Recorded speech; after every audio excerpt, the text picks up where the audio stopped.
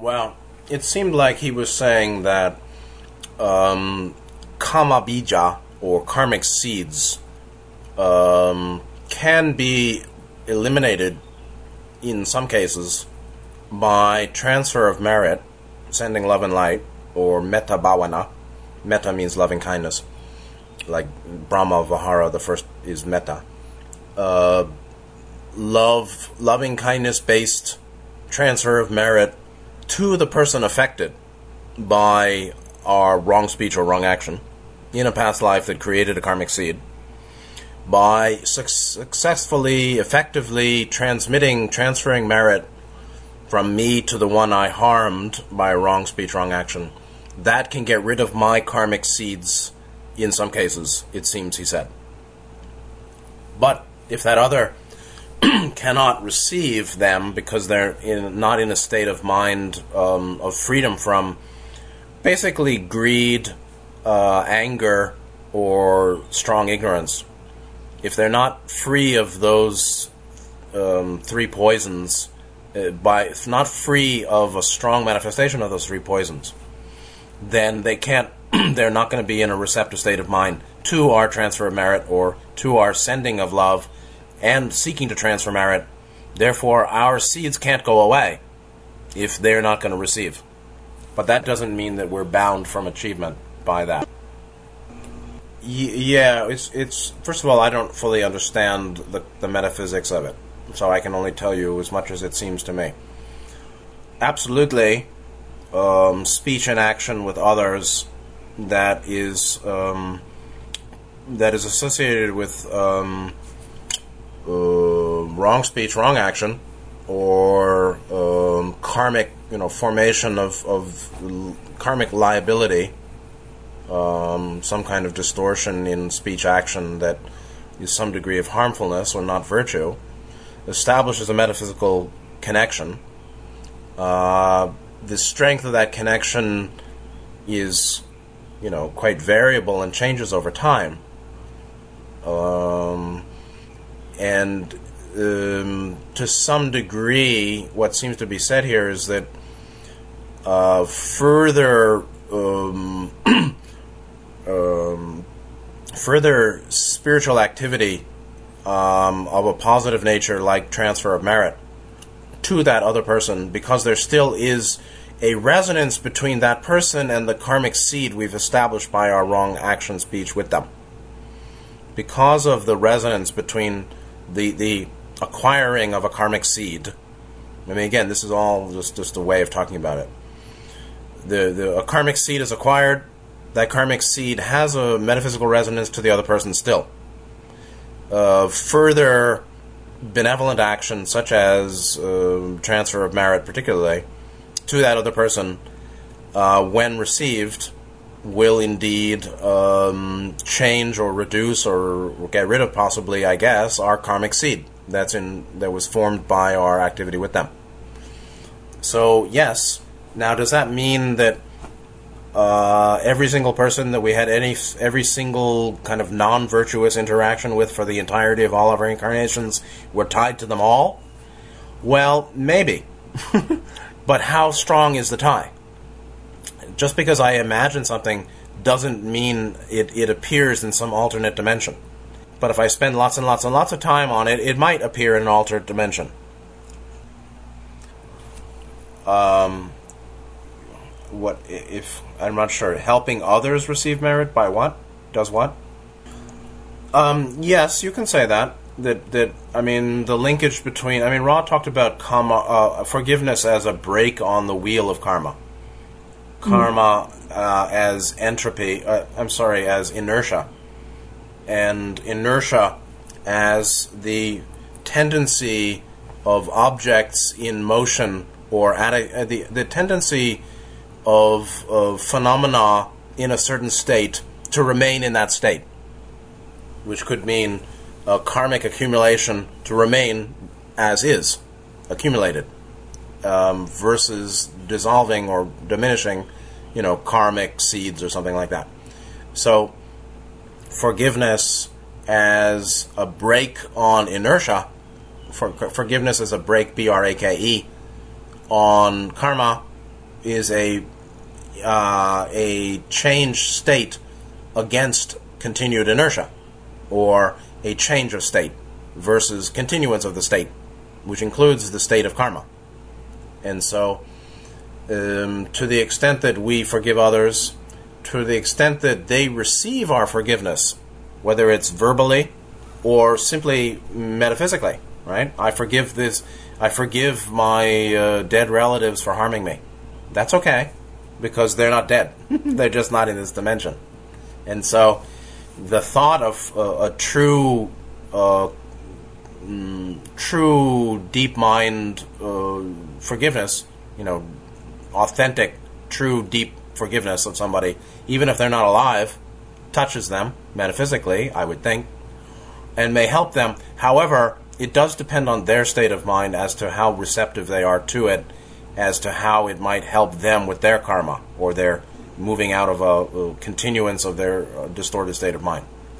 Yes, absolutely, of course. I mean, hurting a loved one, strongly hurting or harming a loved one has different effects than strongly harming a stranger.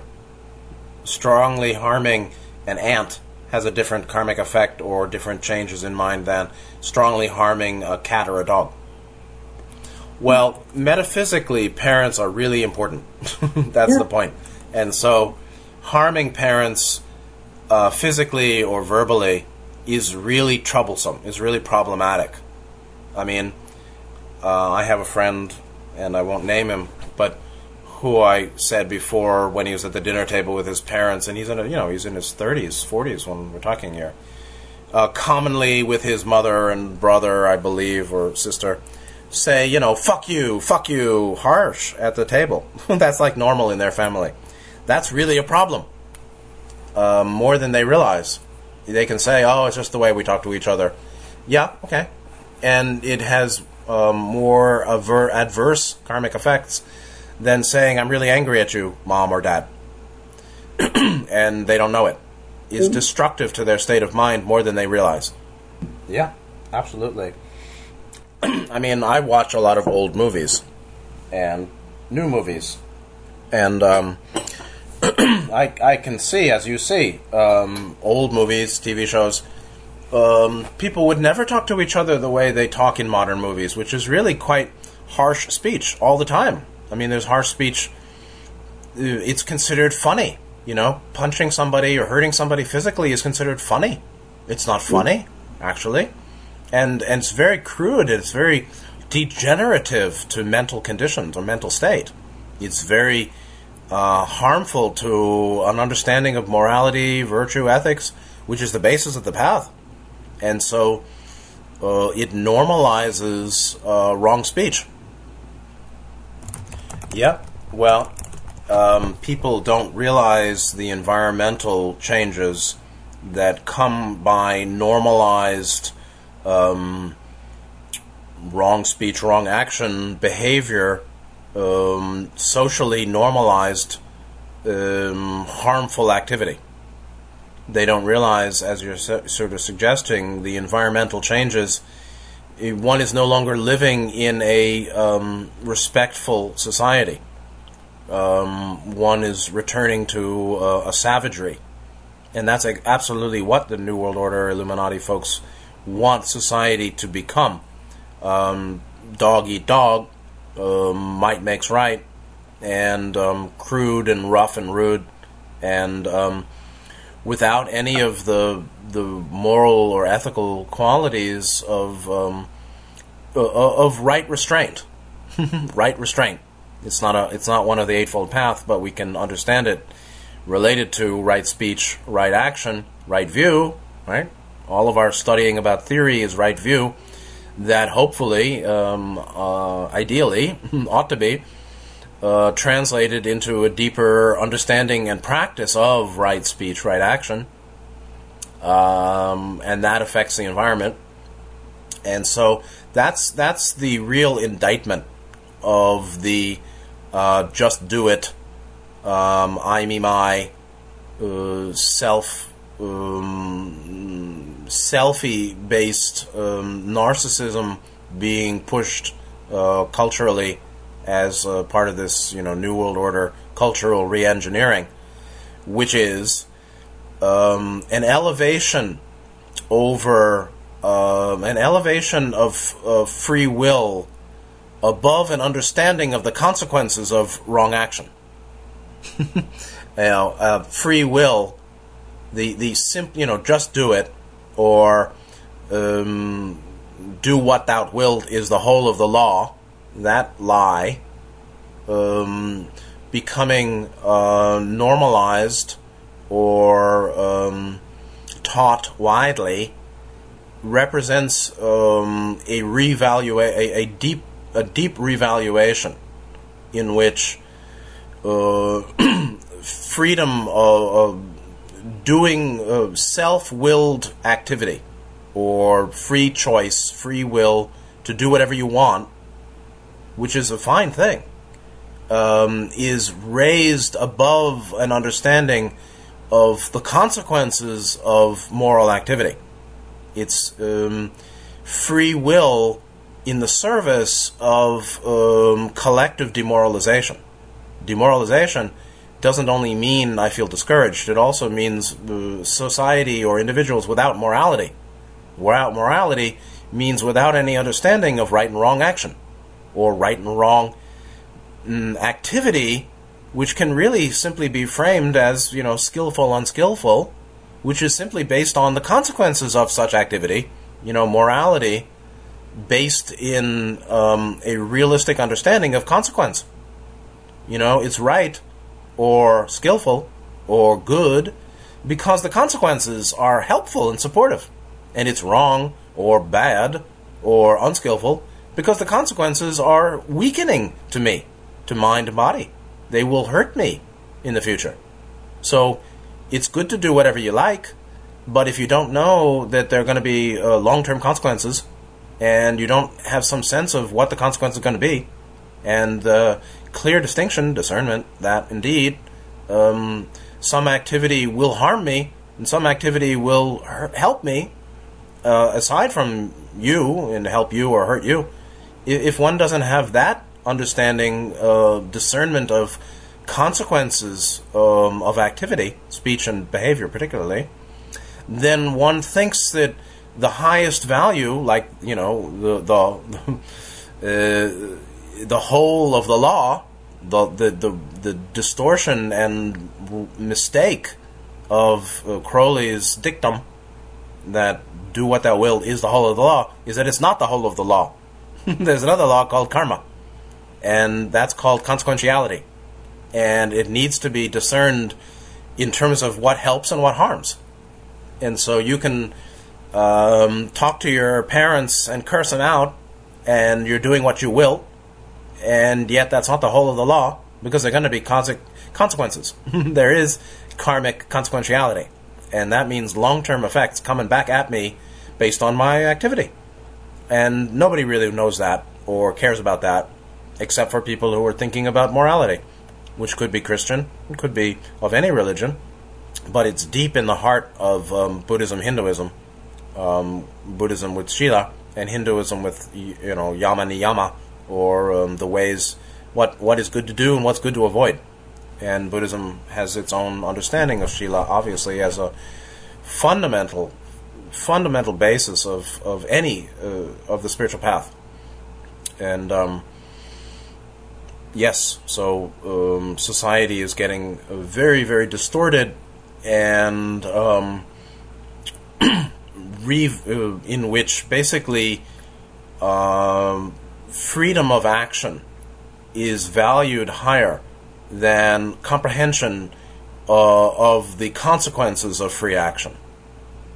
And humanity has always been distorted in that way, meaning people act freely and don't think about, they leap before they look.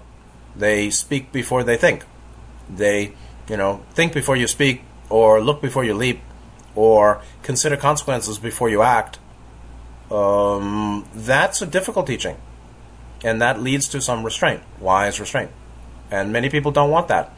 So they think non-restraint is the whole of the law. Free-wheeling,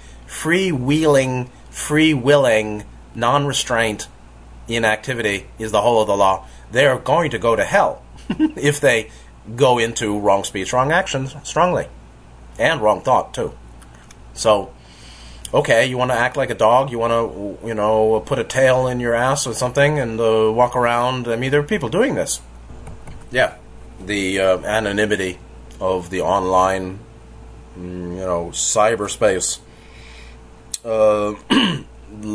lets some people freely express harmful speech.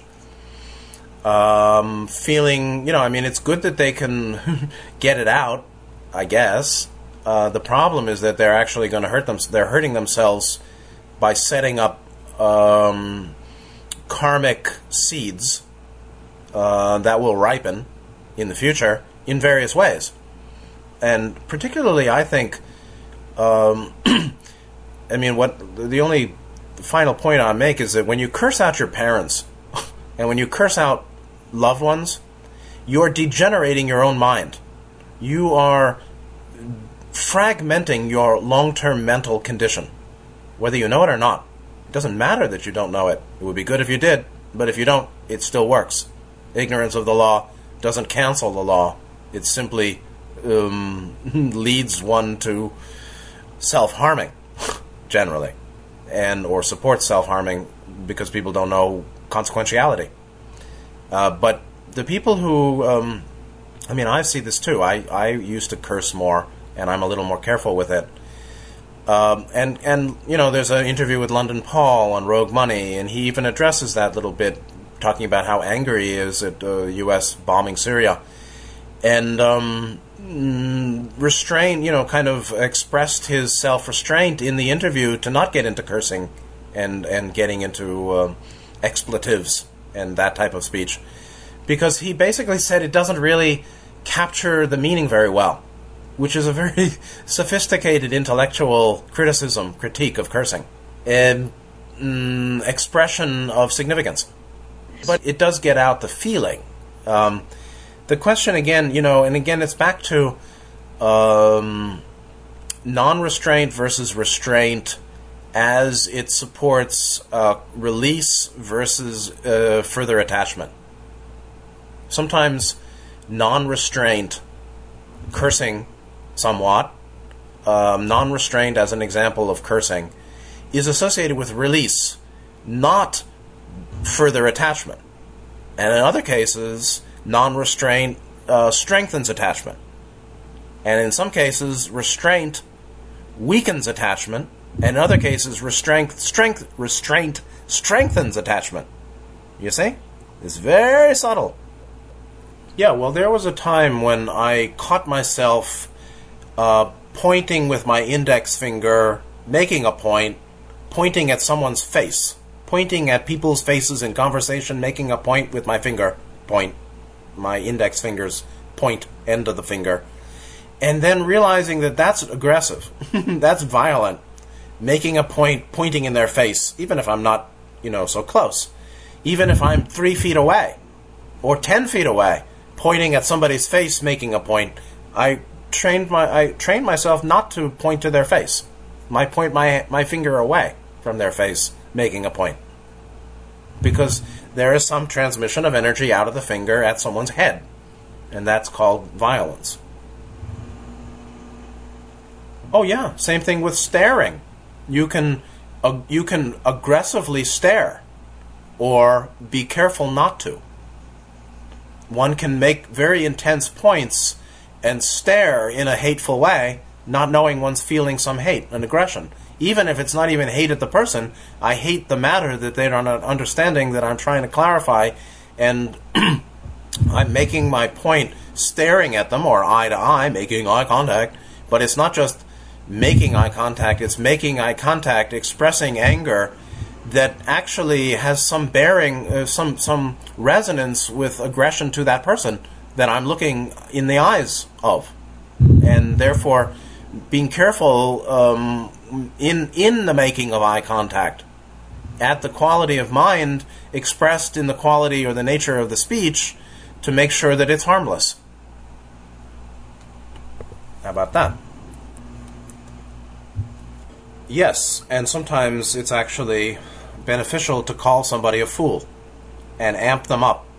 Gautama called people, he talked about the guy, the monk. We just talked about this before. The monk who had sex with his wife because his mother-in-law wanted a baby, and that was, I don't know where this was, but this was the first prohibition against sexual misconduct, or sexuality, I think, even in the Sangha. There wasn't even a rule against it because no monk wanted to do it. No. He had sex with his wife after he was a monk at his mother-in-law's urging because she wanted an heir, a grandson, a grandchild. And Gautama called him you worthless man. Worthless man. That's if Gautama calls you a worthless man, you're in trouble. And if you arouse the ire, the anger of a very highly evolved being, you really fucked up. And you really made a mistake. You really did wrong action. And why would he do that? Now, he's partly doing that as a lesson to everybody else who didn't want his ire, that really is wrong action. And it's also possible, if you really want to hurt somebody, to amp them up. But that's probably wrong action or wrong speech.